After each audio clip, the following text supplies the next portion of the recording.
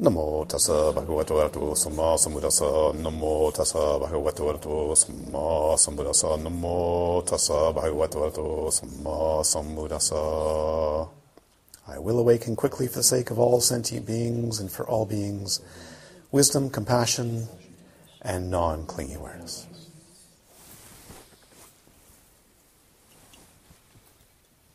So,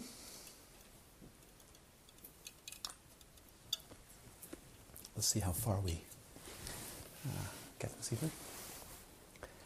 Any questions at all? Don't have to, just if they are arising, if they're important and strong and definite. And I see we've got someone missing. Go ahead. I have a note from Nancy. Okay, good.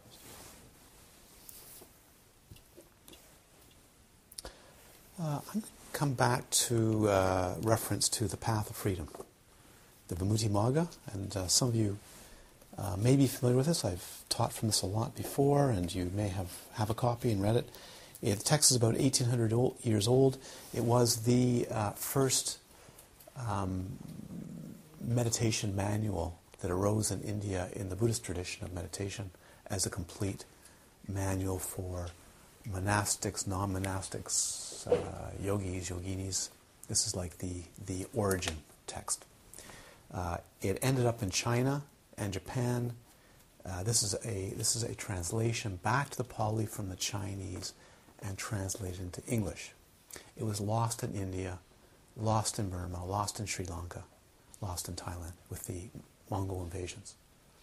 Much of what's in here ended up as well in all the other traditions in ancient India, including, no question about it, you can when you read it, you see it, into the Vajrayana tradition, into the Tantric traditions. So this is, as Namsha Rinpoche said, this is the foundation text of hundreds and hundreds of years of monastic, yogin, practitioner beings, with the oral tradition finally writing it down as a manual. This is the virtue. This is how you develop sila, virtue, and good beingness. These are the practices, mental concentration of the 40 classic meditations for developing mental concentration, depending on the type of being that you are. Partly as a manual for teachers. And then the third section is all insight meditations with commentary, instructions, signs, and so on. Okay? At the beginning, in this text, in the Vimuttimagga, which is bigger and came later, it's a little bit later, but in this text, at the end, I think at the end of the...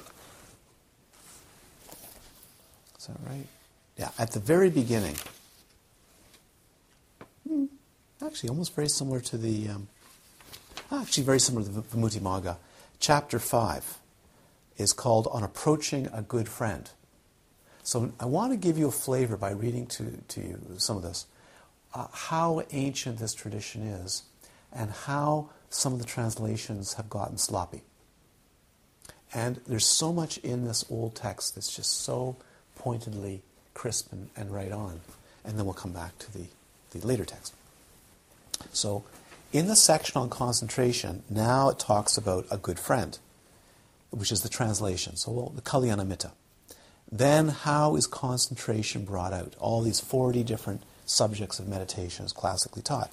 Answer, if a man or woman wishes to bring out concentration, he at first should approach a preeminent friend. You see? There it is right there. Not a friend. And often you'll see later on, friend. And then you get, friend. Like buddy, almost like buddy language. But actually it's not. Preeminent friend. Why, if at first, when a yogin wishes to accomplish excellent concentration, he dwells apart from a good friend, he will not acquire steadfastness. It is comparable to, I'm just moving around a little bit, not the whole thing. It is comparable to a man who sets out alone on a distant journey. None guides him. When a man sets out alone, does this sound familiar? Guess where it all comes from? When a man sets out alone, he is like an elephant that is not guided by a goad. Do you know what the goad? It's a metal probe, and it goes into the skin on the top of the elephant by the mahout. I've actually done this. I've actually been on an elephant with a mahout and shown how to move the elephant this way, and they're very well trained. So not guided by the goad. If when a yogin practices, he listens to the discourses and instructions of a good friend. Now you see how this happened in the translations? A good friend. But actually, Kalyanamitta means a preeminent friend. And that's why I wanted to show you this, what happens in translations that I consider, thank goodness for this, but I would consider a little bit sloppy that way, because it's come into the West as one's friend, one's spiritual friend. And it gets very, what's the word, unrespectful for that relationship. So, instructions of a good friend. He is able to remove his many difficulties and get into the right method and practice. If he strenuously endeavors and strictly trains himself, then he is able to acquire excellent concentration, samadhi. Qualities of a good friend. A good friend who may be likened to a wealthy chief of merchants, honored by all, to a kind, good-hearted person, to a dearly loved parent, steadies one as the chain of an elephant. So you have to think of your being, your mind, as the chain of an elephant. And the preeminent friend is there to control the elephant, like with a goat. Train you how to do that. A good friend, see? Good friend. A Kalyanamitta, which is the actual word, on whom one relies and accomplishes all meritorious activities, is like a mahout who causes the elephant to go backwards and forwards, is like a good road on which a man can take a yoke of oxen, like a physician who cures diseases and removes pain, like the rain from heaven which moistens everything, like a mother who nurses her child, like a father who guides his son, like parents who ward their children from perils, and like a teacher who instructs his pupils. Therefore, the Blessed One, that is the Buddha, declared to Ananda, quote, good companionship. See how this is happening? And the word actually in the translation is Kalyanamitta. Good companionship. Well, it could be anybody. It could be finding people in the forest grove they're nice to sit with. Could be going down to Wreck Beach at UBC and hanging out and playing some music. And they're good, nice companions, right? That's not what it means. Good companions, Kalyanamitra, is the whole of the holy life. It's declared by the Buddha. So remember I mentioned that at the beginning? How does one become enlightened? Kalyanamitta, the eminent or the noble spiritual friend. Good, the spiritual friend or the Kalyanamitta is the whole of the holy life.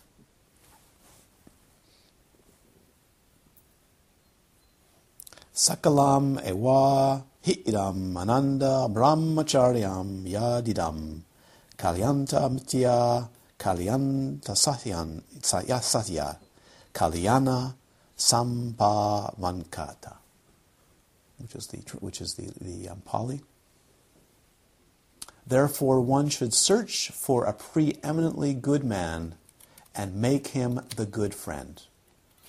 But you see, it doesn't say that, does it? It uses Kalyanamitta, Kalyanamitta, Kalyanamitta, right? In different ways. What is meant by preeminent good friend? Here, the fulfillment of acquisition. It's really cool. Wait till you hear this. This text, I love it. The understanding, here, the fulfillment of acquisition is the meaning of preeminent. Now the answer, the understanding of the sutta, that is the discourses of the Buddha, the Abhidhamma, which is the insight tradition, manual of insight tradition of philosophy, and the Vinaya, which is the code of conduct and the history of the monastic order, is called fulfillment of acquisition. That's what you acquire. You acquire what's called the three baskets. So you acquire the discourses, the meaning of the discourses. You acquire the Abhidhamma, which is the insight tradition. Don't think of this philosophy. The insight tradition, guidance, the manual of those, and the oral tradition of that, and the code of conduct and precepts. Make sense? So you learn all those three, which is essentially this.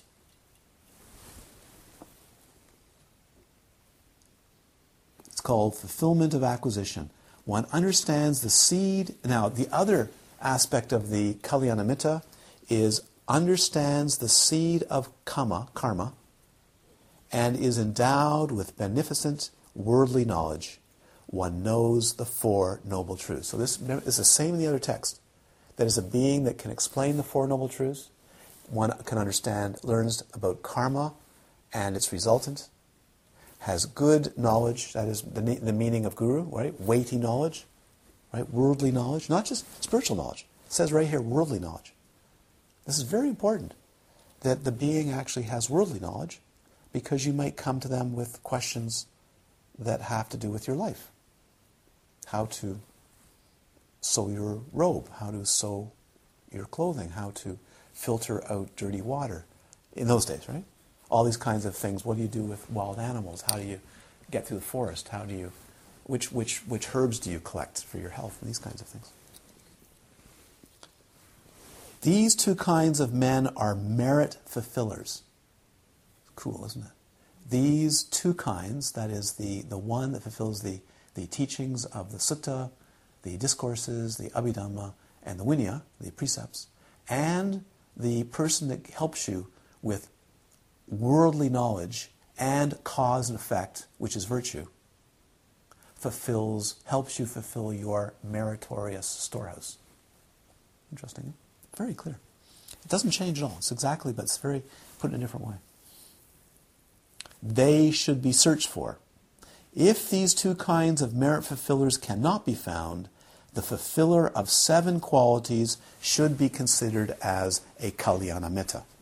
Such a man should also be searched for. What are the 7 qualities? Lovableness, esteemableness, venerableness, the ability to counsel well, patience in listening, the ability to deliver deep discourses, and the not applying oneself to useless ends. Cool. What is lovableness? Led by 2 kinds of practice. A man teaches well, dwelling together happily, having come to a mutual understanding and not abusing one another. Esteemableness means that one is tranquilized through the action of virtue, fulfills the protection of mindfulness, is not over-desirous, and does not speak much. This is called esteemableness. Venerableness means that one is endowed with the merit of much learning and appreciates well the value of meditation. This is venerableness. The ability to counsel well means that one considers thus, quote, "Let my speech be lovable, esteemable, venerable, and fruitful, and benefits others and esteems the truth." These are now the details of what you would look for in a teacher. Therefore, one restrains oneself from things that ought not to be done. Thus, one observes to the end and does not forsake. This is called the ability to counsel well. Patience in listening means that one is like a saint, understands well, never hesitates in one's speech, and does not flatter. The rest of the sentence was unreadable, unlegible in the text. Then it continues, this is called patience in listening. Just when it gets to the text is missing. The ability to deliver deep discourses means that one well understands blank. This is called the ability to deliver deep discourses. Interesting. Lost in the text. The text was damaged all the way through this. Well, not all the way through, but different places. The not applying oneself to useless ends means that he understands well the place of karma. Because the more you understand the nature of cause and effect and liberation and how it happens, the less and less do you frit away your life on useless things. This is a beautiful thing. So the greater your mindfulness and appreciation of Dharma, the less fritted away time. Not because you've been told don't frit away, because someone's going, don't waste your time and all these, finger wagging, right? But you appreciate that if you do this, it's beneficial. If you do this, it isn't. And more you can feel the results. You go, I'm doing that. I'm not doing that. Hey, come on, let's go to a party. Come on, let's go to the beach for, And then you might see going to the beach for 40 minutes or 1 hour is superb. But 2 or 3 hours and lying around, and I'm not giving numbers really. The energies fall. The mind gets busy. You come away going, wow, did I waste time? I just overdid it. Did you follow? So mindfulness and discrimination confers the ability not to waste one's life and other people's life. It really does. And you need discrimination for that. So it reminds me, I like to come back to these craft analogies.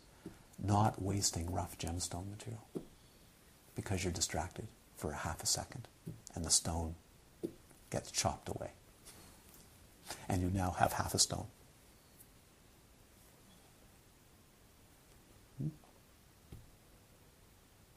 Or a very precious coffee or tea, and you're making it, and something takes you away a couple of minutes because you're busy with something. You come back and it's been overbrewed, and it's for somebody, an honored guest, and that just happens to be the last of the precious Darjeeling coffee or Darjeeling tea, or do you understand? Because just for a few seconds somebody came in the kitchen and said, gee, I really want to talk to you about what we're going to do next week, and yeah, really? And, do you understand? This can erode. But a few times, okay. You say it's okay. But how about people that it's done all day long? So you have to do the work to come out of this. And the supreme method, as I was taught and is classically taught, is there's no other antidote but increasing your discrimination and your mindfulness to a really high degree by what pops out, what gives energy, what decreases energy, what stirs up the mind, what makes the mind peaceful, what causes unwholesome actions to form, what causes good situations to build. And a lot of time you don't know this because what you think you're doing, because you've received the apps from culture or your friends and your family, is okay. Hey, I've been there, okay? I've had to sort this out too. But the noble spiritual friend, the eminent friend, should be helping you with words of guidance occasionally, light, gentle, loving, strong, bold, authoritative every once in a while, to move your mind to see this is a waste. It's a fritting away, just fritting away. And you could do that, you could end up doing that for 5 or 10 years. This is really important, not just the meditation subject. Why? Because the preeminent friend should have lived enough life and sorted that out to help you about life practical. Say, no, don't do this. Go that way. Go that way. This is important.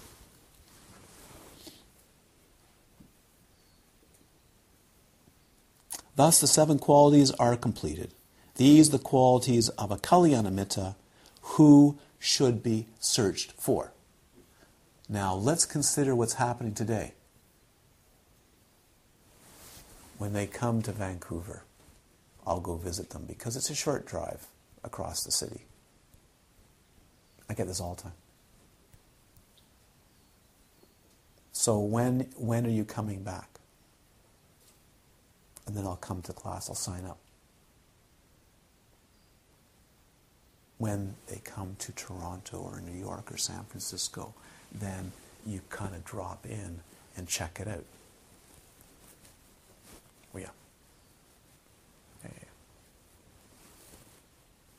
You need to search out the teacher. You may have to travel halfway across the world or all the way around the world, right, to go to precious teachings. I know people who tell me, I need to find a teacher in my home city. I go, why? Well, so they're there for me. You've blown it. Sometimes just out of compassion, I go, well, you can take a look at the yellow pages or go on the internet, just out of compassion, but out of love for that delusion. But better really to say, good luck. Or as one of my friends who's a Dharma teacher goes, you failed. Goodbye. It does. Just says to people, you failed. See you. Just failed. Just blew it. He'll just say that. You just blew it. Failed. This is misunderstood completely. Right? Some of you have traveled, yes? Considerable distances to study with teacher. This is good. Some of you have not. But you are capable and have and will, I'm quite sure because I look around the room, you're strong beings. Yes? It's good. You know, I went to Toronto not long ago, I think it was last year or the year before, and they invited me to give an evening class in Toronto. So the group there, all kinds of people came. And I was talking for a while, and whatever I'm talking about, something to do with liberation, something like this. And after a while I said, we're talking about this whole, not this whole thing. I said, actually, most of you don't deserve a teacher. I just said that. You don't deserve a teacher. Because I know most of you, year after year, just wait here for a teacher to show up. You don't go out to search for a teacher. You're not going halfway around the world or going to New Zealand or Africa or wherever it is to actually participate in teaching or be with a teacher, attend a teacher. I say you don't have the merit. You actually lack the merit. You'll maybe go to the Dharma Center. You know, it's 2.5 hours. You go here and there. But you actually don't have the merit for Dharma. I was serious. I meant it. Funny thing, they invited me back. It's a very odd behavior, wouldn't you say, by humans? I don't know. Do you get it? I don't get it. Do you get it, Greg? I don't get it. Strange.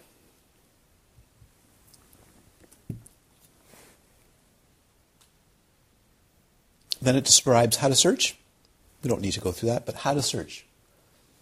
Things like, in such and such a country, in such and such a monastery, in such and such a place of meditation set apart for the order, such and such a teacher of meditation is honored by all. Go find them. Yeah? So this is what you have to do. You might have to crisscross the country, all over, until you meet the being that fulfills that match. Right? So they tell you exactly how to do it. They actually tell you how to do it. The actual language you use, how you address somebody, how you ask questions about it, and even then when you meet the teacher, they actually describe how you sit before them, how you ask questions. For instance, when you go for a meditation subject, you don't ask for a meditation subject immediately. You ask, what could I do for you? That's all the etiquettes here. So they tell you how to do it. Do not ask for a meditation subject immediately. Say, may I attend to you? Is there something I can do? And then you go and you do things. Eventually you get around to the purpose, which is, honored sir, would you please direct me in meditation? But it's actually the etiquette is here.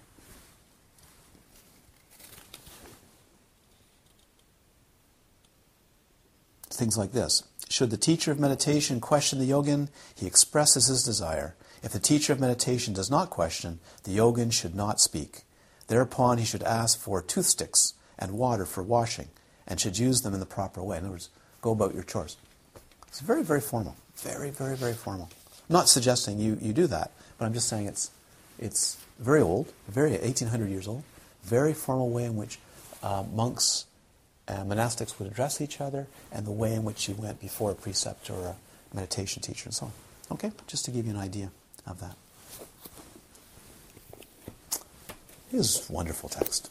Written by an enlightened being, by Arahat Upatissa. So it drips with just common sense, straightforwardness, and profound insight realization. Let's continue on with the text. We're at left off. Last episode, we left off with, therefore you should attend spiritual masters who are like guides, escorts, or boatmen. As I said before, in the Tibetan tradition, Vajrayana tradition, and Mahayana tradition, they don't use Kalyana Mitta over and over again. They use spiritual master.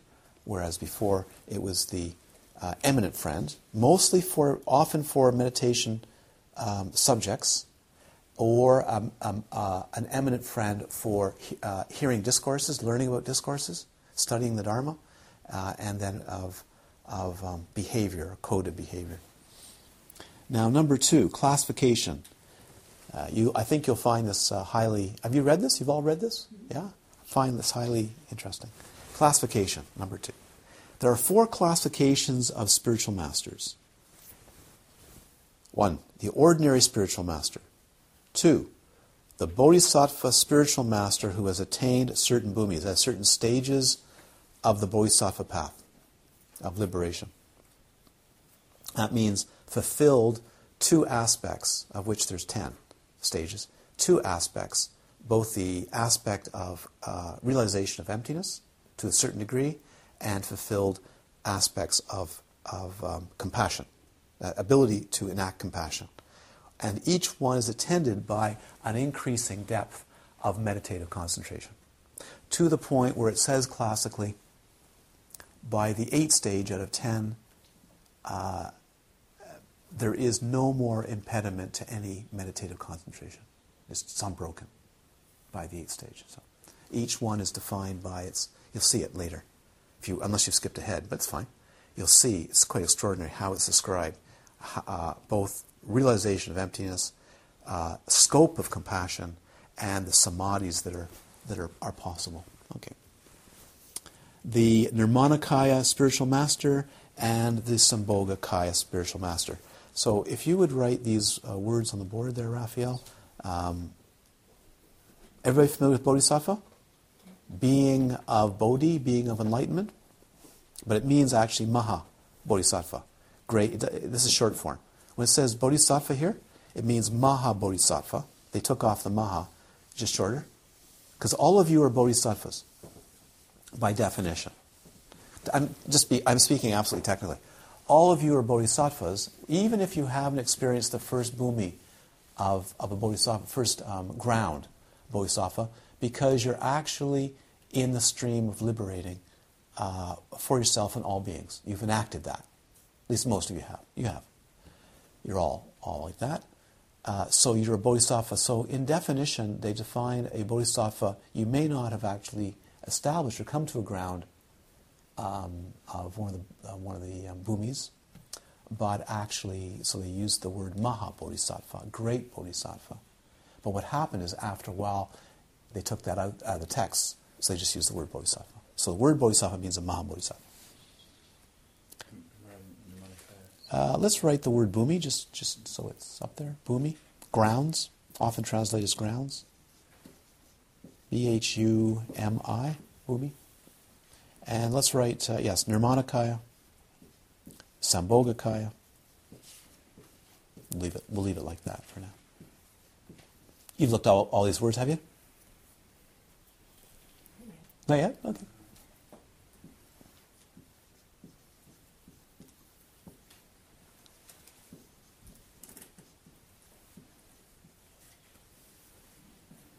Great. And the words are together, by the way. Kai and Nirmana. It's okay. They're one word. In Sanskrit, when you read the Sanskrit text, they don't separate out the words. It just goes on and on and on. You have to know where the separations are. So, one of the fun things about Sanskrit. If it's transliterated or brought into the Roman script, it's broken up. But it's not broken up like that's one word. But that's all right. Okay. So these 4 types are related to an individual's spiritual realizations. So let's just remember it. The ordinary spiritual master. Number 2, the bodhisattva spiritual master who has attained certain bhumis. Number 3, the Nirmanakaya spiritual master. And number 4, the Sambhogakaya spiritual master, of which one is each going to be enumerated now and described. These 4 types are related to an individual's spiritual realizations. When one is ordinary or just beginning, one cannot attend Buddhas and Bodhisattvas who've attained higher levels as spiritual masters. So one attends an ordinary spiritual master. There's not sufficient merit, not sufficient recognition of awakeness, not sufficient, there's too much delusion, not enough purification. So the only being that you could attend and go study with is a being who is what's called an ordinary spiritual master, who actually doesn't have very much realization. May know texts, may actually have, as it says in the Path of Freedom, actually in the Vimuttimagga, the later one, where the Buddha defines, actually maybe in that, the Buddha defines who you can study with. It's quite cool. Really neat. He actually lays out who you can study with. He says, listen, if you want a meditation instruction, come to me. I'm a Buddha. He says, well, if you can't find me or I'm passed away, then you can actually go and see any of my, something like 80, this is just out of memory, 80 senior disciples. And if you can't see, this goes all the way through, and if you can't see the 80 senior disciples, then it's just fine to see any one of the beings who is an anagaman, an arhat anagaman, just lays it out, once returner, sakadagaman, satapana. And if you can't find one of those, someone who's experienced in meditation and has good virtue, and has studied the text and has attended many teachers, and it goes on and on and on. And then, eventually, if you can't find one of those, someone who doesn't really meditate much, but knows the text and can instruct you, but is something like a virtuous being that is respectful of the teachings and won't corrupt them. All the way through this long list. And this is actually what this is. This is a Mahayana, Vajrayana list of what constitutes studying with a spiritual master. All the way from that tradition where the Buddha actually spells out in the suttas what you're looking for. Yes? So what does it mean when it says that you can't find them? Is it because if you're like a beginner that you don't recognize? Yeah, you may actually go to a talk, or you may go to a talk and the being is quite ordinary or not ordinary, it doesn't matter, and you simply can't recognize that. So you go and maybe a corporation, you can get what I'm talking about here. You go, your corporation has maybe a visiting meditation teacher on mindfulness or something, and that's really good. You go, this is for me. This is for me. Or maybe a meditation given in a yoga class somewhere in downtown Vancouver. You lie on the floor, you relax, whatever it is, and you go, this is for me. I like this. I know, millions. Very good. That's called an ordinary teacher. Why? They don't have the realization. They may never have, actually many never have done actually any retreat work, real retreat work. I met someone who runs an institution in another country for healing and therapy purposes that runs mindfulness workshops, and asked me if maybe they should do a retreat sometime. Never done a retreat. Just did, I think, a 1 week or 1 weekend course on mindfulness, and now instructs it. And by the way, very difficult time in life. But was saying to me, well, I'm kind of curious. What do you think? Do you think I should do like a retreat? I said, that would be very good. Do you see what I mean? But that doesn't mean that someone doesn't derive great benefits. So I'm not putting it down. They're just laying it out and saying, don't make the mistake they're saying thing. So you have to actually have the merit to be able to recognize, not even necessarily consciously, that. So for instance, how about this? You go to a talk to the Dalai Lama, who's a great bodhisattva, and you go, boy, I'd really like to study with him. Try to do that. Try to actually have the personal time where you can get interviews, you can get personal guidance, and so on. This is not going to be so easy. Chances are, see Lama so-and-so, see Lama so-and-so, very, very good. You see Lama so-and-so, yeah? Or a quick talk, or maybe one interview. So this one, very, very busy guy, yes?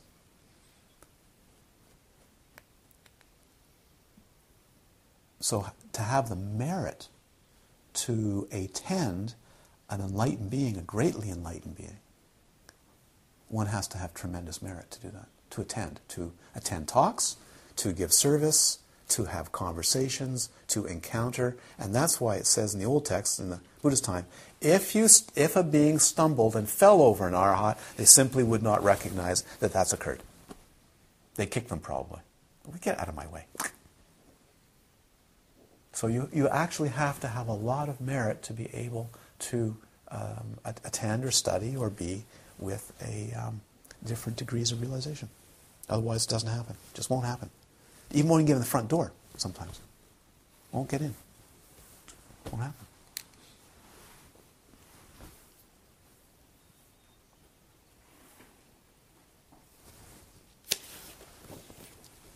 When one's karmic obscurations, that is one's activity, storehouse of activity and resultants, when one's, we'll say karmic, obscurations are more purified, one can attend a bodhisattva spiritual master who has attained higher levels. As one of the bhumis of the path.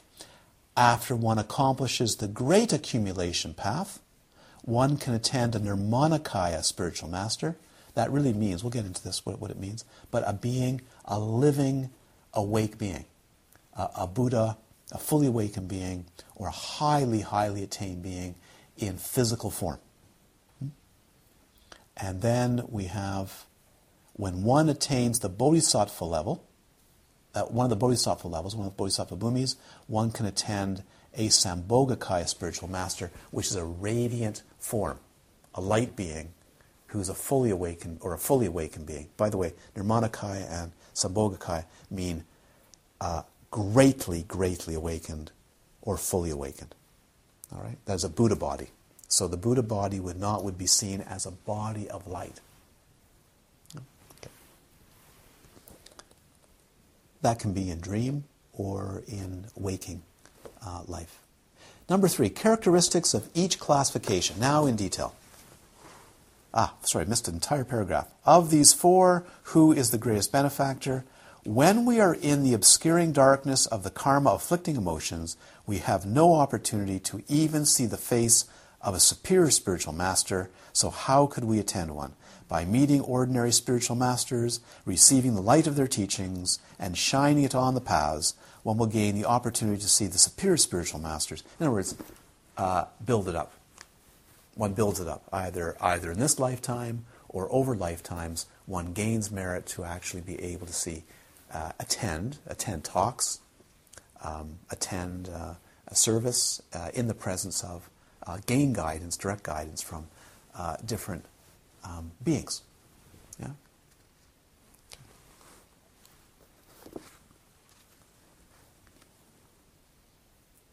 So listen to this fantastic statement. Therefore, the greatest benefactor for us is the ordinary spiritual master.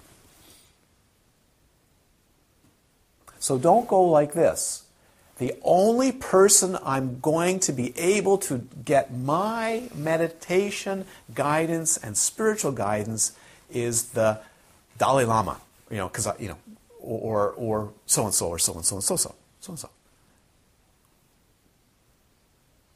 They're saying right here, start where you start, depending on your merit, but have your eyes open what that being is, and over time, it allows you to open the doors to different beings. But they're saying that ordinary spiritual master is very, very valuable. In Vajrayana, it says, if you can't treat them and see them as a Buddha, then you don't have a hope in H anyways. So that's where it must start. You must gain great merit. Number 3, characteristics of each classification. A, now they're going to reverse it. They're going to start with Nirmanakaya and Sambhogakaya spiritual masters. So it's just good to have these words up here. Right? Basically, the Nirmanakaya is the physical embodiment form of a Buddha body. Got it? The Sambhogakaya form is a radiant light body of celestial bliss as an awakened manifestation. Most beings, very few beings, actually get to see this. You have to have enough merit and enough insight to be able to actually see those entities. I'm not talking about imagination, fantasy. It's actually meet those entities. Just say one more time, a radiant light being. A radiant, bliss, celestial bliss being that actually has profound attainment. That means it's like a body of light. But it's not just an angel or anything like that. It's actually a form like a yidam, seen as a full emanation of light that actually can convey and teach Dharma, transmit Dharma.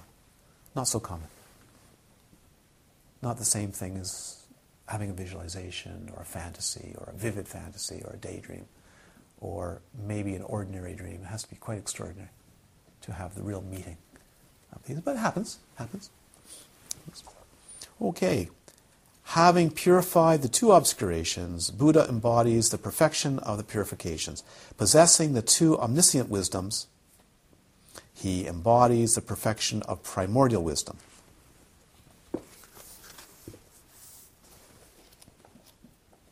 I'll check that note again.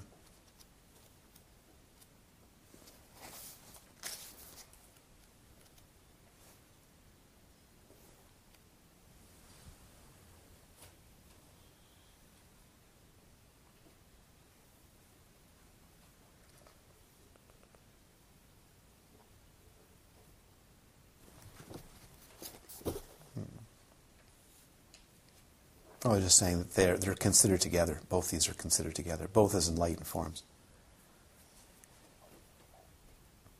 B. Bodhisattva's spiritual masters. Bodhisattva's spiritual masters who have attained higher levels from the 1st to the 10th bhumi possess by the way, the bhumis, if you don't know the bhumis, it's okay, you get there. They're all listed in detail at the end of the text. So that's pretty much the last final section of the book, is laying out the bhumis in detail. Possessing various amounts of wisdom and purification. In particular, bodhisattvas who attain levels above the 8th possess 10 powers to benefit other beings. So they're now telling you what the characteristics or the potential good that master could do if they have reached or established in the 8th bhumi. The power over life, that actually means they can resuscitate a being that's dead. A being that's dead. Animals, humans, they can actually bring them back to life. Provision of necessities, that means they can make that happen which is necessary to happen. Cause or action. They understand cause and effect, and they can actually shift karma because they understand it. Birth. Actually alter birth. Understand birth like dreaming means taking birth. Actually be able to consciously take birth at this point. Maybe not completely fully, but they can actually affect birth, a change over birth and death. Masterful with intentions, that is, they're aware of intentions and the force of intentions, and they've purified their intentions. But that also means they understand other beings' intentions. So you have to understand, this is not just their birth, other beings' births. What is birth? What is death? Very clearly. And intentions, they know other beings' intentions. They can not just read minds, but they just know what the intent is of minds. Aspiration prayers. They can actually make prayers, and they work. Now you're going to ask me, 100% of the time, 80% of the time, 70% of the time, 60% of the time, 40% of the time, 30% of the time. I don't have a clue. So I'm not, But it means they actually can help beings develop aspiration, help beings invoke prayer, and they themselves can manifest that level of prayer. Miracles. They can enact miracles. They have psychic powers, or some psychic powers.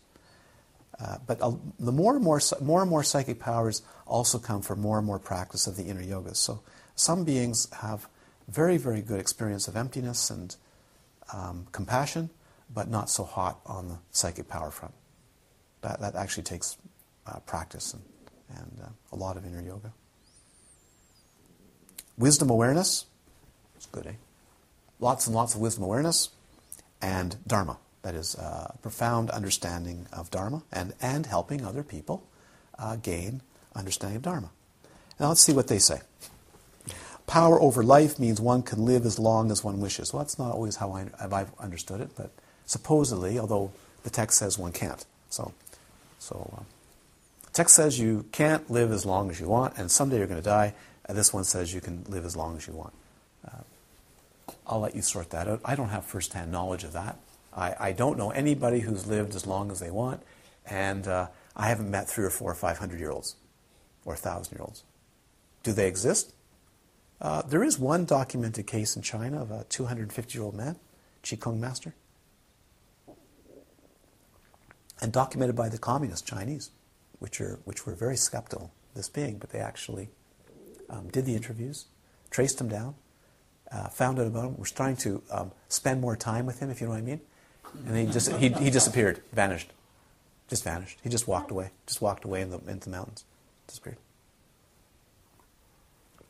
It's a wonderful story, but it's a well-documented story of a great Qigong master who was practicing longevity and knew all these people, these emperor, these different beings, and could name who they were and where they went, and all these different uncles and aunts of everybody, and just.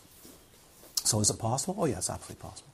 There's lots of reports of people that have lived extraordinary, but they practice longevity practices. So it can be done.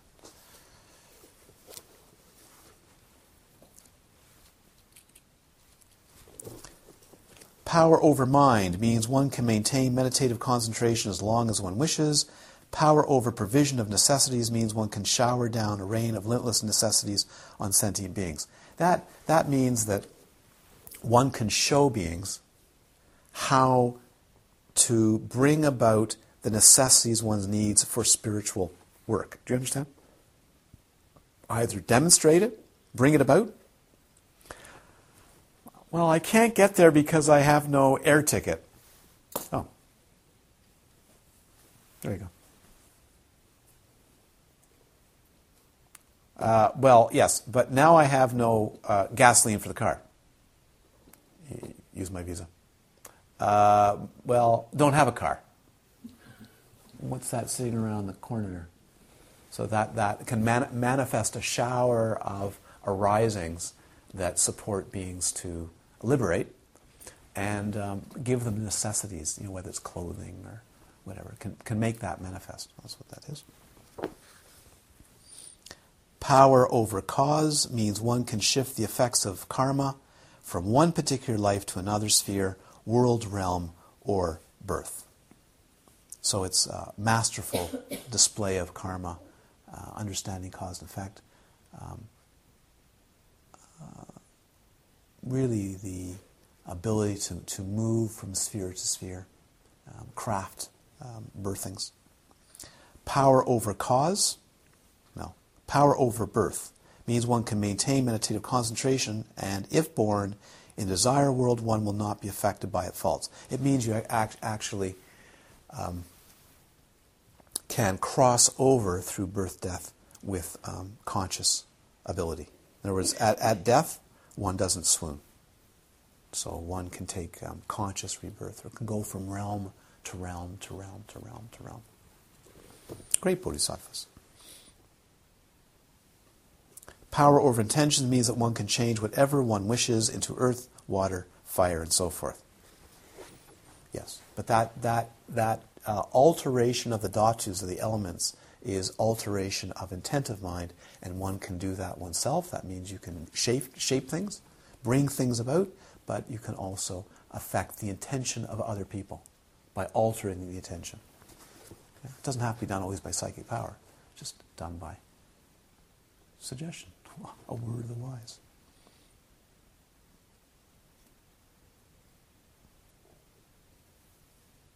For instance, we were in a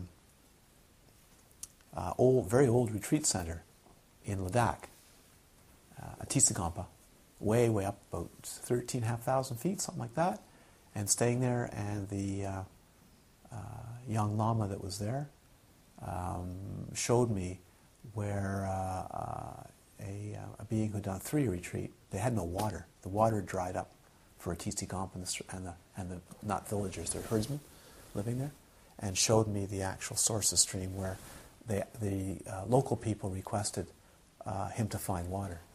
So he actually went and found the water and stuck a staff in there and got the water to flow. So This kind of thing. Just came out of retreat and just, there you go. You need water? Here's water. These are kinds of things. Changing the weather, affecting changes in the weather, ending famines, producing food, all kinds of things like this. But also it's, in ordinary day life, it's being able to affect changes in the elemental balance within beings and within form, and bring about things to happen. Yeah. Power over aspiration prayers means that if one aspires to perfectly benefit oneself and others, it will be accomplished. And as one gains greater attainment, more of those instances happen more and more and more and more and more and more and more. 100%? 92.5%? Okay. And then power over miracles means one can exhibit innumerable manifestations in order to cause sentient beings to be interested in the spiritual path. Good magician. Can be very helpful at times. Power over wisdom awareness means one has perfected the understanding of phenomena, their meaning, the definition of words, and confidence over the nature of mind and phenomena. Deep confidence. And of course that gets deeper and deeper and deeper and deeper and deeper. Power over Dharma means that in an instant, bodhisattvas can fully satisfy all the sentient beings according to their dispositions and in their different languages through words and groupings of letters based on many different types of sutras and so forth. In other words, it's a being that can actually satisfy beings through discourse. And not just satisfy them in terms of logic or whatever, but can explain it, can provide meaning, can provide depth, can explain fully and deeply different textual meanings and as a living experience. C, ordinary spiritual masters. There are three types of ordinary spiritual masters. Those who possess 8 qualities, those who possess 4 qualities, and those who possess 2 qualities. Pretty standard, eh? Greater, middling, and lesser. You'll see this all the way through a text all the way through. Greater, middling, and lesser. It's just a standard way. Concerning the first one, the Bodhisattva Bhumi says, the text, one should understand that a bodhisattva who has 8 qualities is a perfect spiritual master. What are the 8? One who possesses the moral ethics of a bodhisattva, is learned in the bodhisattva's teachings, possesses realization, possesses compassion and kindness, possesses fearlessness, possesses patience, possesses an indefatigable mind, that is a non-tiring mind. That's a word I have difficulty with. Indefatigable. That's actually how it's broken. It's a non-fatiguing mind, a non-tiring mind. And is expert in verbal expression. That's the 8 which constitute a perfect spiritual master. The second, now we're down to the second one, is described in the Ornament of Mahayana Sutra, possessing great scholarship and dispelling doubt. Whatever he says or she says is acceptable, distinguishing the 2 realities. This is ultimate and relative. That which is virtuous and that which is unvirtuous. Being able to show those. This is a perfect bodhisattva spiritual master. So you see how it's often done this way. So certain features and then the other features are to do with virtue. So they often differentiate this virtue which is merit and insight wisdom, which is Dharma, meaning, meditation, different kinds of instruction. So this is often, you'll see this again and again, separated out. These are the 2 baskets, the 2 collections that one needs, is merit and wisdom. Merit and wisdom. And a teacher displays different quantities and flavors of those 2. Sometimes they're very heavy on the wisdom, a little bit weaker on the virtue. Very heavy on the virtue, a little lighter on the wisdom. Do you see that? One ideally wants to get those 2 collections perfectly balanced and perfectly manifested, then you have a full Buddha. So this is not such a small task to have these. And a teacher, a spiritual teacher, should be looking at that. This is my own feeling. I'm giving you my personal view. Should be not necessarily thinking about this, but they perceive a being in terms of the weaknesses on the merit side and the weaknesses on the emptiness realization or the wisdom side, and keep going back and forth with the being. Some beings are stronger in one or the other, or very weak in both, or very weak in one, and it's back and forth and back and forth and back and forth. Because wisdom realization is built on merit, and greater merit is built on wisdom realization. You see? So you want to foster both. It's very, very normal. Merit. Lots of merit. Possessing great scholarship. Quote, possessing great scholarship refers to being able to give more extensive teachings because of vast wisdom. Well, it makes sense, doesn't it? The greater the wisdom, the greater merit, the greater the study, the greater the capacity, then the greater the ability to give exposition deeper and deeper and deeper and deeper and deeper. Yes? Fantastic, yes. So would merit be the 6 parameters? Yes. That's included? Yes, yes. Except for the sixth, which is wisdom. So merit is the collection of great generosity. All these factors, energy, generosity, sila, of virtue, so that you become very, very strong, very determined, very capable, very clear, very lucid, power with it being full of love. You see all these really beautiful qualities, lots of compassion, all these things that one needs, whereas you're not rushing out just to sit on your bum. That's okay. That helps. Sometimes you do. Sometimes it's bum work. Sometimes standing, sometimes walking, but it's not always about just being on the cushion.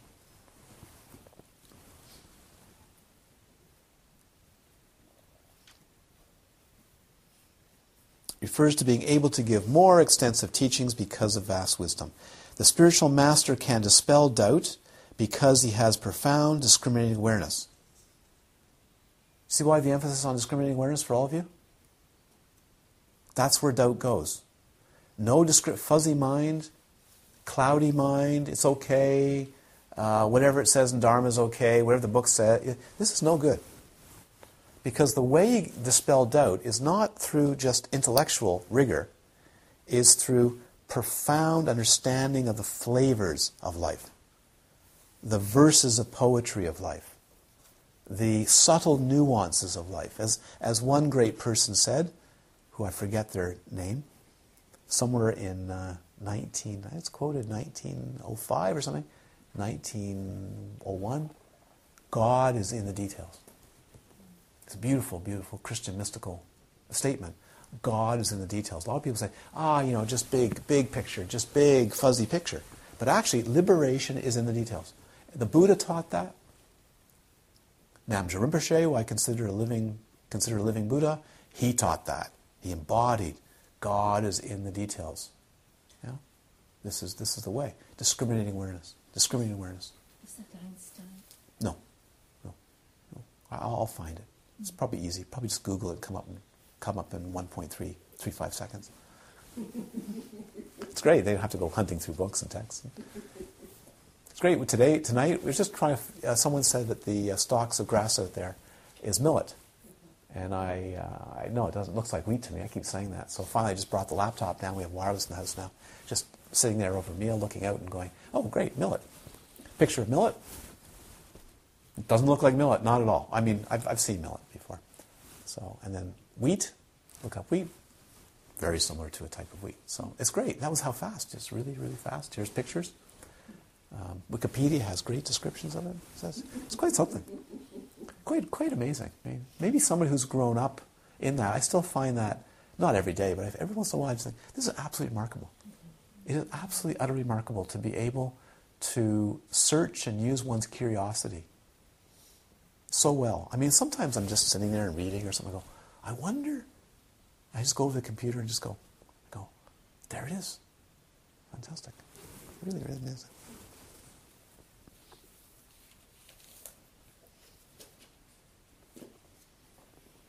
Okay, let's begin again. Possessing great scholarship refers to being able to give more extensive teachings because of vast wisdom. The spiritual master can dispel doubt because he has profound discriminating awareness. His words are acceptable because his action is pure virtue. Why is it acceptable? Because the spiritual master the words should be coming from the heart that's cleansed of taints of emotion.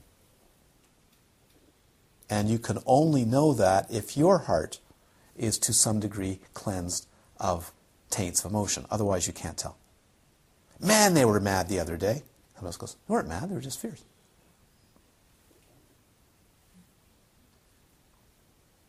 Like, this would happen in some of Namjo Rinpoche's classes where someone gets chewed out and someone goes, remember this once, someone coming over who was a therapist, not to myself, but somebody else, they told me about this and said, you know, I think you need help. I mean, you're really chewed out. That was very heavy. Would you like some therapy over this?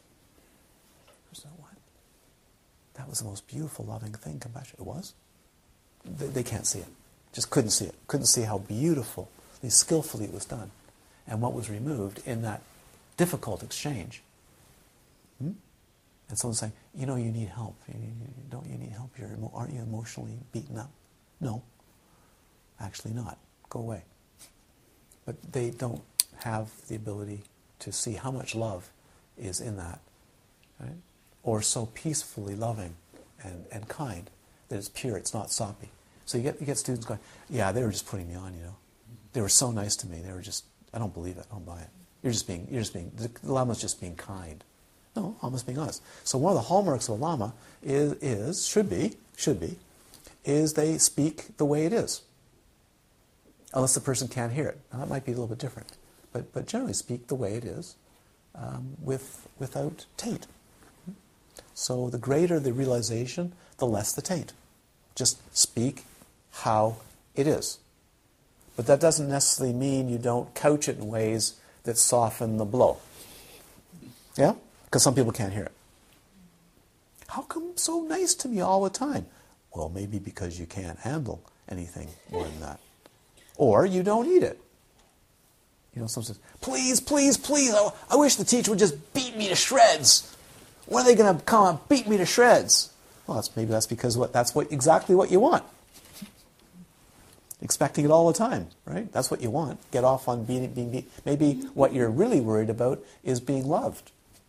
Being profoundly loved.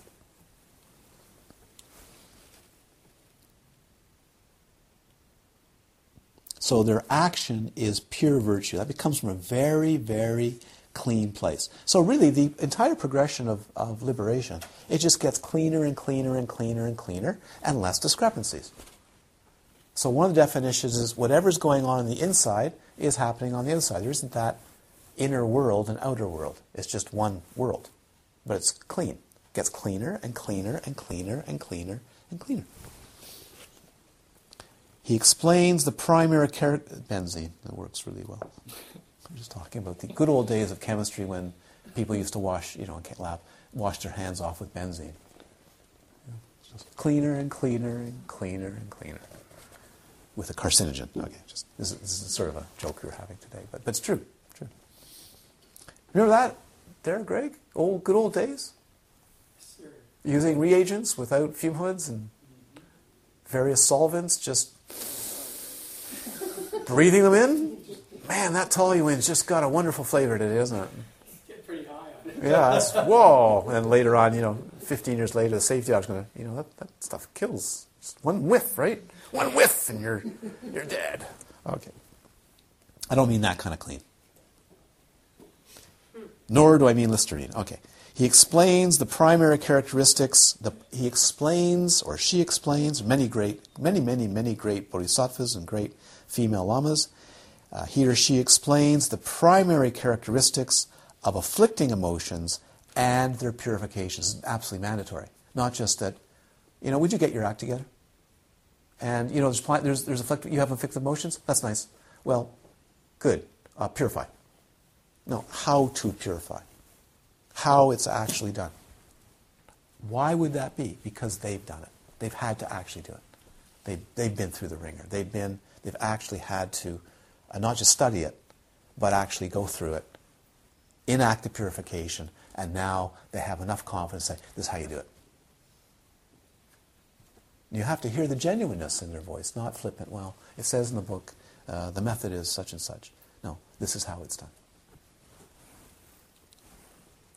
The third aspect is portrayed in engaging in the conduct of Bodhisattvas, quote, from the engaging in the conduct of Bodhisattvas, quote, a spiritual master is always expert in the Mahayana teachings. He will not abandon the Bodhisattva's vow, even at the risk of his own life. In other words, never give up the vow of liberating others and oneself. Just won't. Just won't. Lose their life because of it. In other words, not afraid to lose their life to serve other beings. In other words, a spiritual master is learned in the Mahayana vehicle and holds the Bodhisattva's vow. So on the 26th, some of you for the first time will actually be making a commitment or vow to unfold fully the Bodhisattva path. Did you know that? But a being that's actually attained to some of those levels is so imbued with that is their life. That's not something they think about, that's just what they do. And it may mean losing their life to liberate other beings. Method. Number 4. When this kind of authentic spiritual master is found, there are 3 ways to attend him or her. These are A.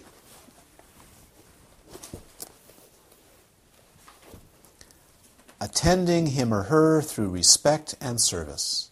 B. Attending him through devotion and reverence. And C. Attending him or her through practice and persistence in the teachings.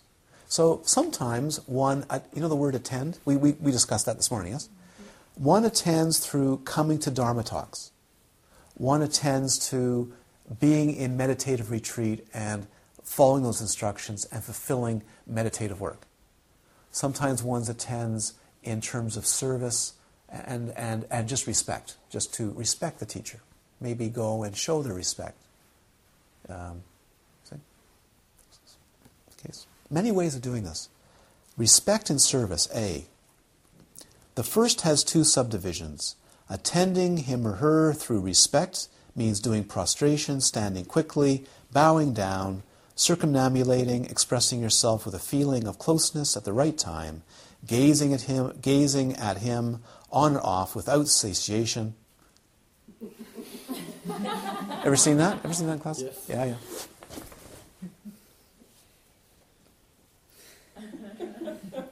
That's where I try to get a frog. Toads?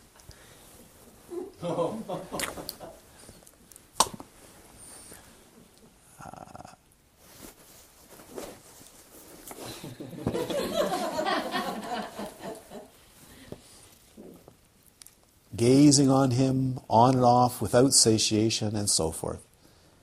And then gives an example. The example is how Sudana, the son of a merchant, that's a chapter in here, his life story, or his biography, attended his spiritual masters. So, be careful about this. I don't mind people doing prostrations, but I don't ever insist on it because I like it to be natural. Some I do. Occasionally I'll say to somebody who has been studying with me for a while or is doing service, actually be good to do prostrations. Why? It may, I won't really, but it may be to do with the defilement in their mind stream, that would be very beneficial for them to do prostrations when they see a teacher. Others is not necessary. The honor, the respect is there for the teaching. You see what I mean? This is so I insist on it. As you grow and you have more confidence in Dharma, I, after a while, insist on it at one course.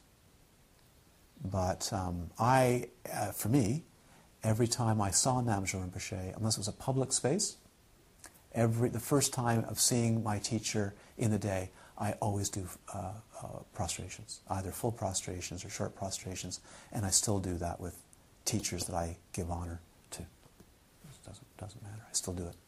I might even do it 2 or 3 times a day. It's very good. I've been told I don't need to do it, but I do it. I do it also to show other people that it should be done. Yes, and it's very, very good for developing humility, removing pride, and getting down and saying the teaching, the teacher, and the Sangha is worthy of profound respect. For me, it is. I don't mind at all doing that with my body. I don't have a problem. I've been doing that now for 40 some odd years. I did that a long time ago. There was never a question in my mind to do that. But you see, in a monastic tradition, that as a monk or a nun, growing up as I did with Namgyal Rinpoche, who was a monk, you just by tradition, every single morning you wake up, that's what you do. First thing before anything else is 3 prostrations. Why? To set the mind right is the Buddha Dharma Sangha. And this is profound. It's wonderful. That's the first thing you do, is you do prostration, the teacher. I don't insist on it. When I went to Germany, and some people who are from the outside see that the students don't do it, they get really ticked off. I go, well, I don't like Westerners doing some of this stuff unless they actually feel it. Do you know what I mean? Feel it. And some of them feel it, but don't do it. Do you see what I mean? They're actually, so just take this with not a grain of salt. There's great meaning in it. But when it's phony, over-adoration, phony devotion, doing prostrations because you're going to be seen, all these games, I get to see a lot of this stuff. Not with me, but with other. I go, oh, I don't want any of that. That's why I say to people, they say, well, how should you act with a teacher, with me? Just respect, kindness, and awareness, and it all sorts itself out. Kindness, respect for the Dharma, as this is representation of the Dharma, and more discriminating awareness just sorts it all out beautifully, as far as I'm concerned. If you do something on the outer level, I want to make sure it's happening on the inner level. So there could be a whole room full of people doing prostrations, but I might that's enough. Get out of here. Because the mind may not be in sync with that. Or the being doesn't want to do it. If the being doesn't want to do it, then don't do it. Shouldn't be forced to do it. But then there are some that should be forced to do it. Because their pride and arrogance is so high. Yeah, do prostrations. You do prostrations. You need to. Well, I don't want to do prostrations. Good, well, goodbye. If you can't do a prostration to another being, right? You can't go do prostrations to your mother, your father, your sister, your brother, or somebody on the street, then I don't, you got a problem. Why shouldn't you be able to? They're Buddhists. Should be able to. But then you have to recognize who is worthy of that. Yes? Can we have a little instruction on how it's done? Is there Maybe another time. As I said, I'm very careful. I'm absolutely very, very careful not to, what's the word? In any way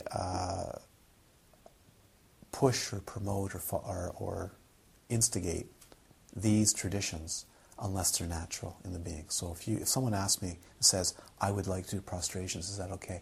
I'll go yes. I might even say no if it's not right.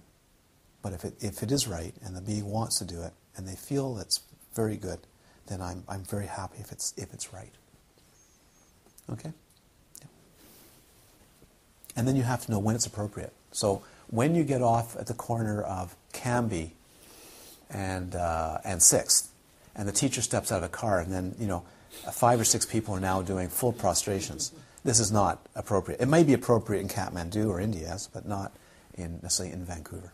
So you have to know when it's appropriate, when it's the right time, and so on. Often done privately. It's better if it's sometimes done privately, or if it's in a shrine room or before a class, this kind of thing. Okay. There are times. Quote from the Planting the Noble Stock Sutra says, one should never be satisfied by gazing at the spiritual master because it is difficult to see spiritual masters. It is rare for them to appear on the earth and it is difficult to meet them.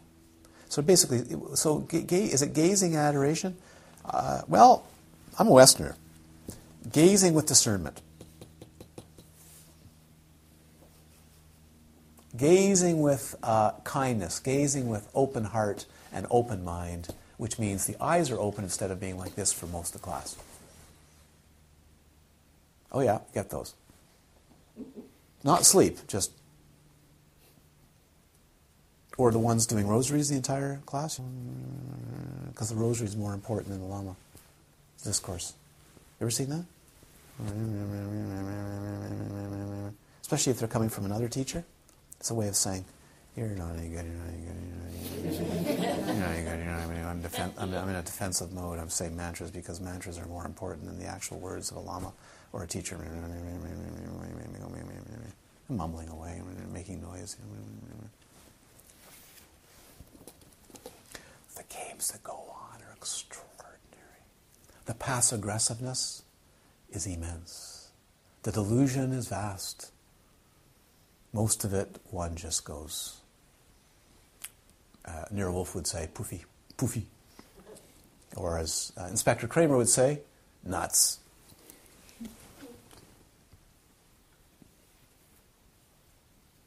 If you have a feeling and you have a cognition, a clarity to realize how rare and precious it is for a qualified teacher, a realized teacher to appear on the planet, yeah, not just a guru, but an actual, real, living embodiment of the Dharma of liberation, then this is precious. And so I don't tell people how you should gaze.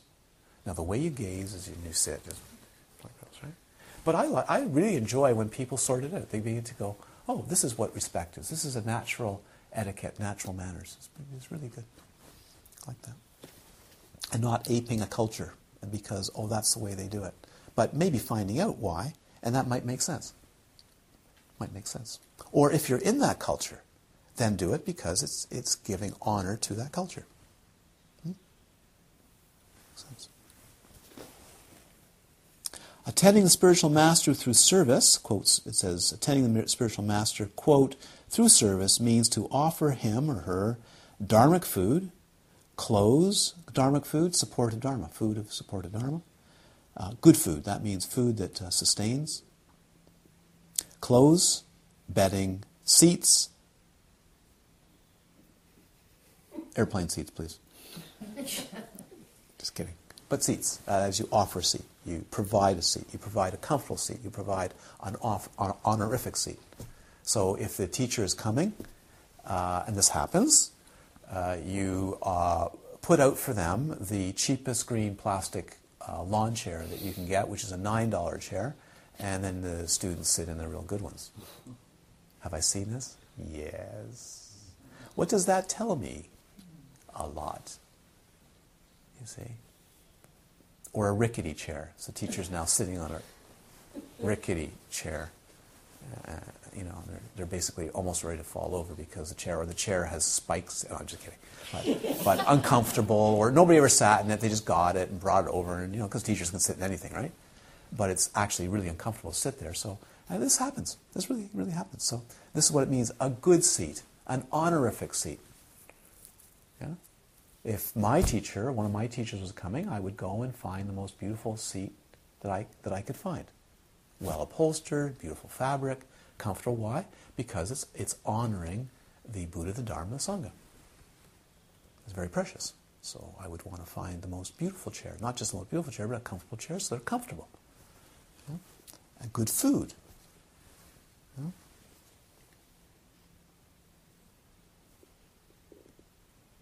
Clothes. Make sure they have clothes. They have bedding.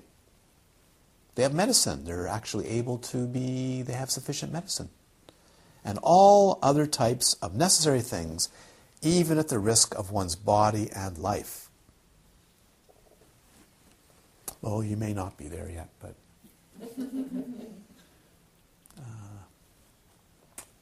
Yep. The example is the way Sada Parudita attended spiritual masters. There's a biography, or there's a history there in the text. It is stated in Sri Sambhawa's life history, quote, the enlightenment of a Buddha will be achieved through service to spiritual masters. I'm always a little bit careful about this with Westerners, because Westerners are a suspicious lot. So if a Dharma teacher now says that one of the most direct ways to gain merit is through a service to a spiritual master, is like to a Westerner, is like a car salesman who's on a BMW lot saying the only car to buy is a BMW and a 503 or whatever is the one. You know what I'm saying? For a Western mind. Because you're not brought up in that tradition. But as a Westerner who served and had the great fortune to be an attendant and serve Namgyal Rinpoche and other teachers for many, many, many years of my life, I can, as a Westerner and, as you know, a fairly logical or critical mind, say out of my experience, for the benefits it gave me and gave others, not because of what I will receive. I hope you know that. It's not for this being. But out of that experience, I would agree with the text, 100 or 200 or 300%, that the merit gained through generosity to the teacher to support the mandala of teaching happening for the benefit of beings, to make it easy and comfortable and healthy and so on for the teaching to ensue, is the fastest way and the greatest way to build merit. I've said it. So I hope you don't feel I'm being a salesman. Not about me. Okay? Not about me. There's an ordinary being. But I know no more supreme way than to extend your generosity to the Buddha, the Dharma, and the Sangha. And in Vajrayana, that takes the form of the Lama. It's fantastic practice. If you can't do that, then there's weakness of merit. Does it make sense? If you can't do that, there's a weakness of merit. Why? Because you can't extend yourself out beyond your boundaries. That's what we want to see. This is profound.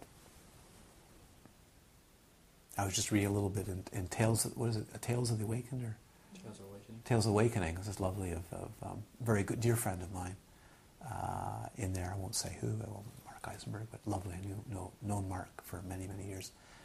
Totally devoted towards Namgyal Rinpoche service and saying endless errands, endless shopping. So Mark would come over and join us for the weekend, and even coming over to visit, endless cooking, endless shopping, sourcing food for the weekend, finding a rare type of organic chicken, or something that's going to be made for a Persian meal that weekend, or sourcing this, So endless service and enjoying every moment of it. Just enjoying it. Just doesn't matter what it is. Just enjoying it. Back and forth, back and forth, back and forth, back and forth, back and forth, back and forth. I could tell you lots of stories. I go on all night with those stories. But to me, is beautiful. Like some of the most absurd things, like the time, I will say, that Namgyal Rinpoche decided to acquire all the operas of the world, but not as parts, just original operas, full thing, because he wanted to listen to full operas. So he thought, it wouldn't be that much to do. So we embarked on this mission to acquire all of the operas. Well, it wasn't just 100 CDs. It went on, and because I found somebody, or he found somebody, I did, in Toronto, who was an expert, and he ran a store. So this guy now had a bone, and an income source, of course, to find every single original full opera that was ever made. And he did. And month after month after month, they kept rolling in, and yep, we'll pay for them. Yep, we'll pay for them. Yep. And he wasn't going to give up. And in my bedroom, there was a rack that grew and grew and grew of plastic CDs, and grew and grew and grew and grew and grew and grew of the most esoteric operas, the most classic operas. And it was the whole wall. 800 operas, or 600. I think it was 800, because we did the count. We had an inventory on the computer. Was it absurd? You see, for my humble heart, it simply didn't matter. I enjoyed it. No matter what the cost, didn't matter. It was simply the act of service that was so beautiful, of fulfilling this vision. Not my vision. It didn't matter if I liked the opera. I used to listen at night. I put my earphones on a little CD, so often I'd pull one out like this. I could just go like this, undo the wrapper, right? Put it in the machine and go.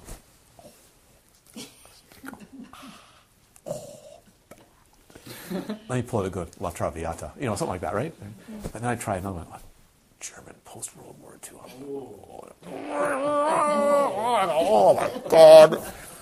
Put it back, but the wrappers would, build up. I never got through even a tenth of them, So, but I loved it.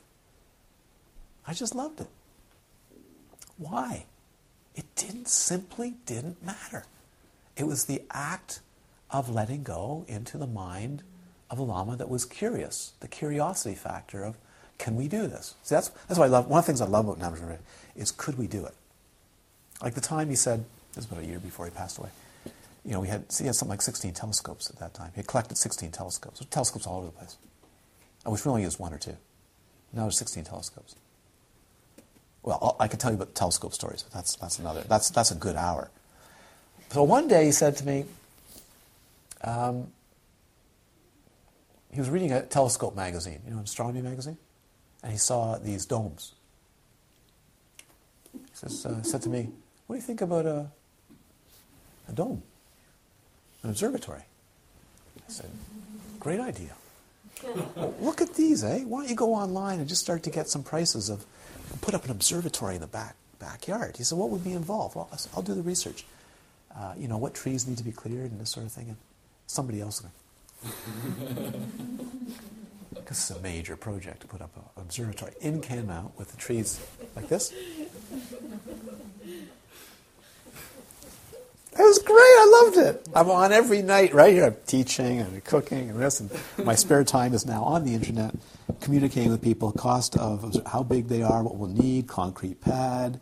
It's cold up there, how we handle minus 30, all these things. And this is great. And what telescope's going to go in there? So I loved it. I go, what else is there to do? You got nothing, something better to do? It's called Guru Yoga. So I'll just give you a... Oh, we're almost finished here. It's good. It's a beautiful, beautiful, beautiful section. Devotion, reverence. To attend him through devotion, reverence means that one should regard the spiritual master as the Buddha. Now, this is misunderstood by a lot of people. To regard the spiritual master, the Buddha, is a very, very speedy way for you to recognize the Buddha nature in you. I don't know a faster way.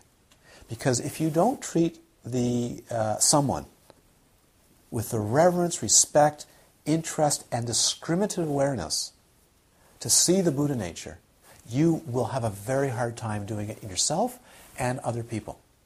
The resultant of recognizing the Buddha in the spiritual master who may not be a fully enlightened being, doesn't matter, means that eventually not only do you get to recognize it in yourself, because you have to develop the discriminating awareness and wisdom to penetrate it in the other as well as yourself, confers the ability then naturally to see it in all sentient beings. This is practice of Guru Yoga, Tantric Guru Yoga. It's going to be very hard if you don't, because the boundaries, the obstacles of surrender of not surrendering to that are very high. So even if, I'm speaking classically, by the way, all this is classic, even if the teacher is not a fully awakened being, one still practices as if they are. Why? Because it draws you closer and closer and closer and closer to see the attributes of liberation. Even if they don't display every one of them, and occasionally they pick their nose, or, because Buddhists never do that, right? They wouldn't ever stick their ear in their finger, would they? They wouldn't stick their finger in their ear or their ear in their finger, would they? They wouldn't do that. Yeah. Your face. So can you cut through the personality? Can you see beyond the physical characteristics? Can you see and deeper and deeper and deeper penetrate the mind of awareness of the other until it breaks through both for them and for you, and there becomes a unity experience of the guru mind. Understand? And then that opens to being able to experience it and the preciousness of the awake mind, of the potential awake mind in other beings. That's why it's done.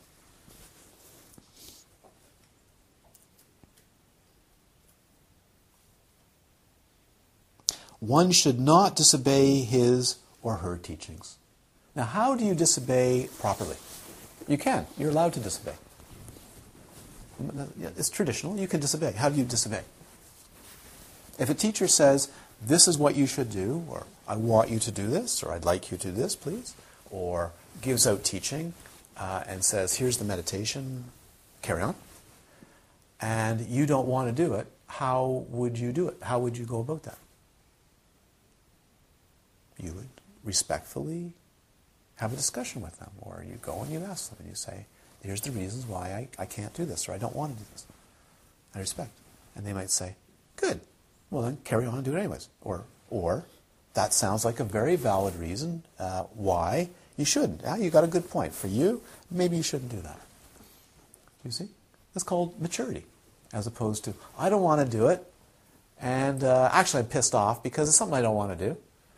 And, and mope around the house, or the retreat environment, or the world, for years, saying, well, I don't want to do that. What right does that person have to tell me what to do? Well, if you disagree, then you can either send an email respectfully, or ask them and say, well, I find it difficult to do that, or here's why I don't feel like doing it, or I'm scared, or I'm nervous, I'm worried, or digging a large hole underneath my house to find a gold vein or platinum deposit may lead to the sinking of my house into the hole, something like that. Oh, okay, well, that's a good point. Maybe you want to use trusses and get an engineer in there to do that. Like in Roslyn, right? Like in Roslyn. I could just see that in your house, The teacher says, well, I have a pretty good suspicion there's a lot of gold under your house. How would that be as an intuitive, psychic thing, really? A lot of gold under your house, and if you start digging tunnels under your house, well, you'll probably open up the tunnel that's underneath your house, and your house will fall down. So you don't really want to do that. Yeah. The town of Roslyn is riddled with tunnels from the gold mine there. Yeah, just riddled. The whole mountain is riddled with tunnels. And there's gold, yes. There's still gold there. Lots of gold.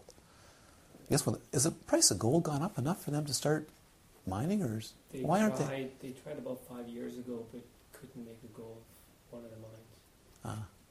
Still going up, isn't it? Yes. Yes. Yeah. Okay, let's carry on. One should develop devotion, respect, and a clear mind. The word devotion. Oh, get that right. Find out what devotion means. Devoting yourself to a study, devoting yourself to an interest, devoting yourself to Buddhahood, devoting yourself to the goal, devoting. It's very beautiful. It's a very beautiful feeling when you know how to devote your energies to something. And then devote yourself to another being, devote yourself to a spiritual teacher where you care for them. You want to support their health and welfare, so the teaching, this is beautiful. It's a beautiful feeling. It's a beautiful, beautiful quality. Respect, that means naturally, it's not weird respect.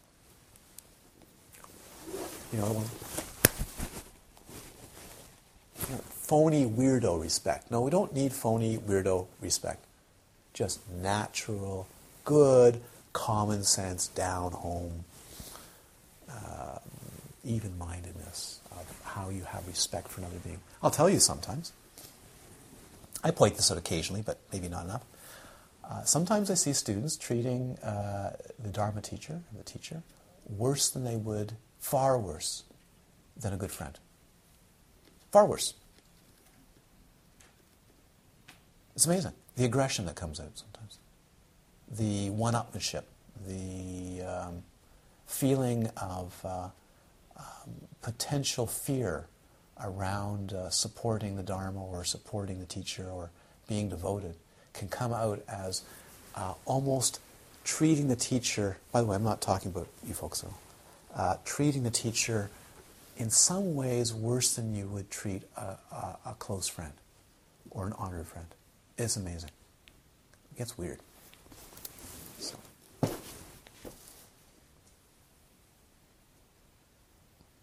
And a clear mind. One should develop devotion, respect, and a clear mind. They just snuck that one in there. But you can see a clear mind is really important, yes? So it's not... Why is that word clear mind in there? Because you can have sloppy, stupid devotion, soppy devotion, reverence that's a mess.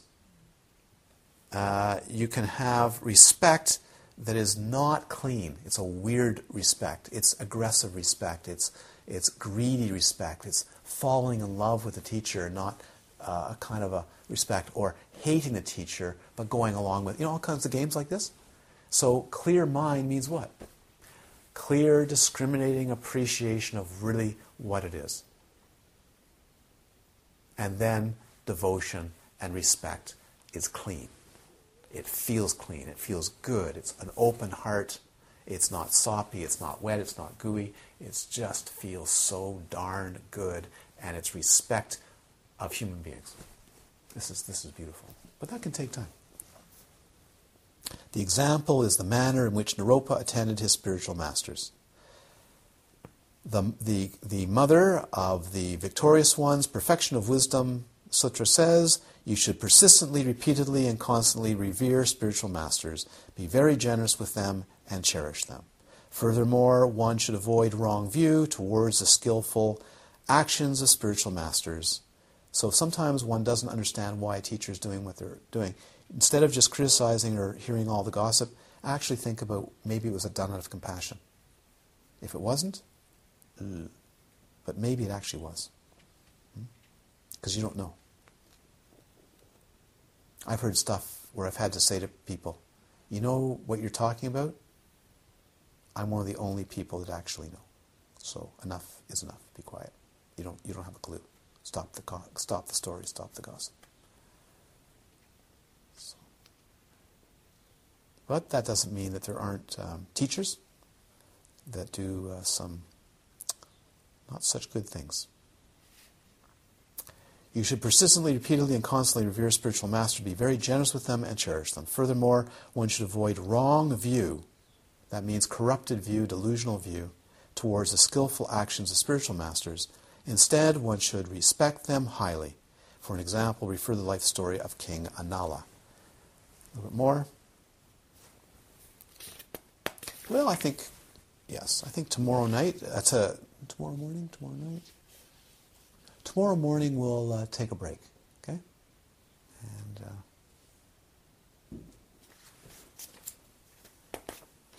let's complete this tonight, okay? tomorrow morning a break and come back in the evening, tomorrow evening. Practice and persistence. Attending him through practice and persistence of the teachings means to truly integrate and practice the teachings of the spiritual master through hearing, contemplation, meditation practice, and through perseverance. Beautiful. So you will give honor to a teacher if you actually practice. In other words, if they give out practices and say, this would be very good for you to do, and you actually do it to the capability that you can do it, you're giving very, very high honor. So people say, well, the only way I can give honor is by service or giving money. No, actually, liberation. Liberation, awakening, compassion for other beings is supreme. That's all the teacher wants, is to see beings wake up and fulfill their what's been given to them, which is a life of awakeness and compassion. This is supreme.